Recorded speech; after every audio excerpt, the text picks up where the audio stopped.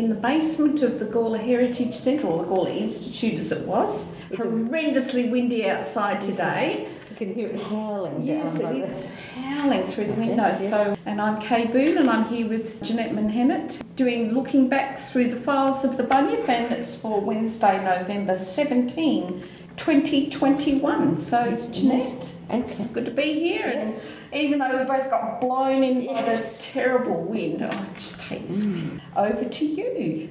Okay. 150 years ago, Gawler reaping machines. The fame of Messrs James Martin and Co. of this town for the excellence of the reaping machine turned out at their manufactory appears to have extended beyond this colony. From the appliances they have at command, these and other implements can be manufactured in a short space of time. Besides the old established premises in Murray Street, where upwards of 40 people are employed long hours to get orders executed in time for the approaching of harvest, their new premises in High Street, which are not yet completed, present a very animated appearance. Okay. Well, that's now the Target building, isn't it? Yes. Or that Target complex. A lot more animated then than it is now. Animated. That's an interesting description, animated appearance. Yes. I mean, it is quite a magnificent building. It I'm is. glad that they preserve I am too. the facade and all Yes. the external parts of it, because that stonework, like here, is just magnificent. So.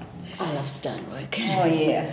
100 years ago, Temperance Rally. The weather on Sunday afternoon proved even too much for the ardent advocates of prohibition, and the Temperance Rally on the Gawler Oval was miserably attended. The speaker was the Reverend Ambrose Roberts, Congregational minister, and he was listened to by about 20 adults and several children.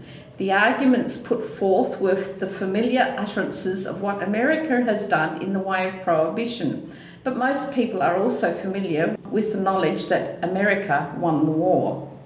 So I'm not quite sure. I don't know what that... Were they criticising what America's done in the way of prohibition or praising it? Yes, I wondered about that too. Yeah, and most people are familiar with the knowledge that America won the war. I don't know what that's got to do with it either. No.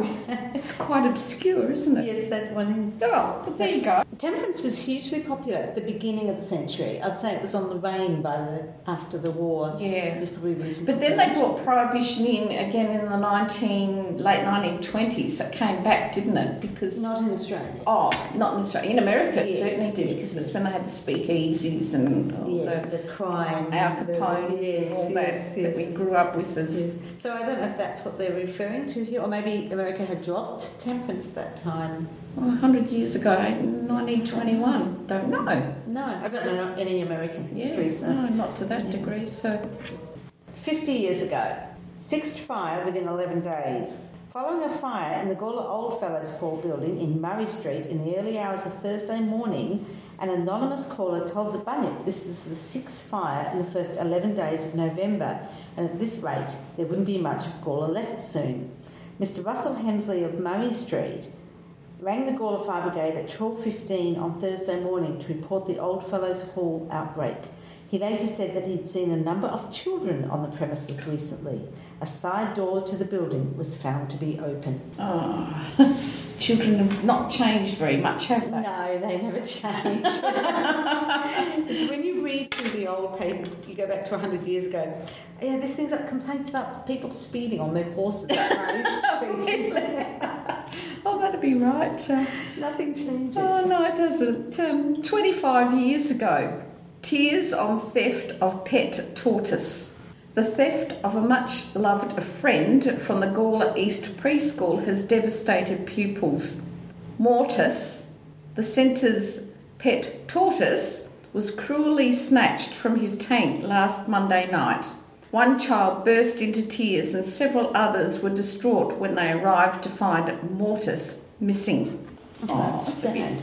It'd have to be an inside job, wouldn't it?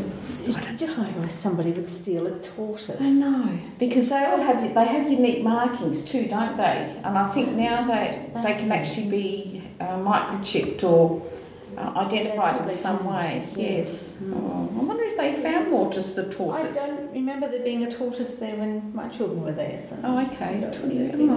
Late 90s. Definitely, if there'd been a tortoise, I know we would have been Yes. That's one called Mortis. talking to the tortoise. So. Don't think it was still there. 10 years ago, local peril, snake bite warning. When Darren Hill was bitten by a snake on his Cockatoo Valley property last week, he expected to be treated by his local hospital, the Gawler Health Service. Instead, Mr Hill was taken by ambulance to the Lyle McEwen Hospital in Elizabeth after he was told that GHS doesn't stock anti-venom or have compression bandages on hand. I really think the Gawler Hospital as a country hospital should at least carry the minimum for a snake bite, Mr Hill said. I know a friend of mine, well, her son is the same age as my youngest, so he'd be in his 20s now, but when he was about 2, they were concerned he might have been bitten by a brown snake, and they had to take him to Larmac. Oh, really? And it was the exact same thing. They don't stock it there, so that's really surprising. Yeah, this was a big debate some years ago in Gawler, and I remember this happening, and there was a huge discussion about it, and the snakes experts got involved in it. The antivenin is very expensive and has a shelf life. And that's the issue, is that if you have it here at Gawler and you have it at Hamley Bridge and all of the smaller places, it's massively wasteful and it's very difficult to extract. And so I think the compression bandages side of it is a different issue, and they probably could have them on hand because they haven't got a use-by date. But as far as the antivenin goes, because then you put the compression bandage on, you go off to hospital and get it dealt with. So that's understandable. So that's the bunyip for this week, looking back. And you're off to Port Elliot for the week. Yes, in the wind. In the wind. You get blown down there. I mean, we're forecasting I found some information about the blowing up of the hot air balloon. Oh, right. So I'll put some links up to those Trove articles. How lovely. So I've got blowing up. Oh, okay. Yeah, this is the one they couldn't get. Yes. So I found stories about the picnic and the dreadful weather that caused it to be cancelled. Oh, wow. So, I've got the stories, so I'll put Trove links up when I load this podcast. Oh, thank you for that. That'd be interesting. So, all right. Well, until next week then, Jeanette. Until next week. Lovely chatting. For old lang syne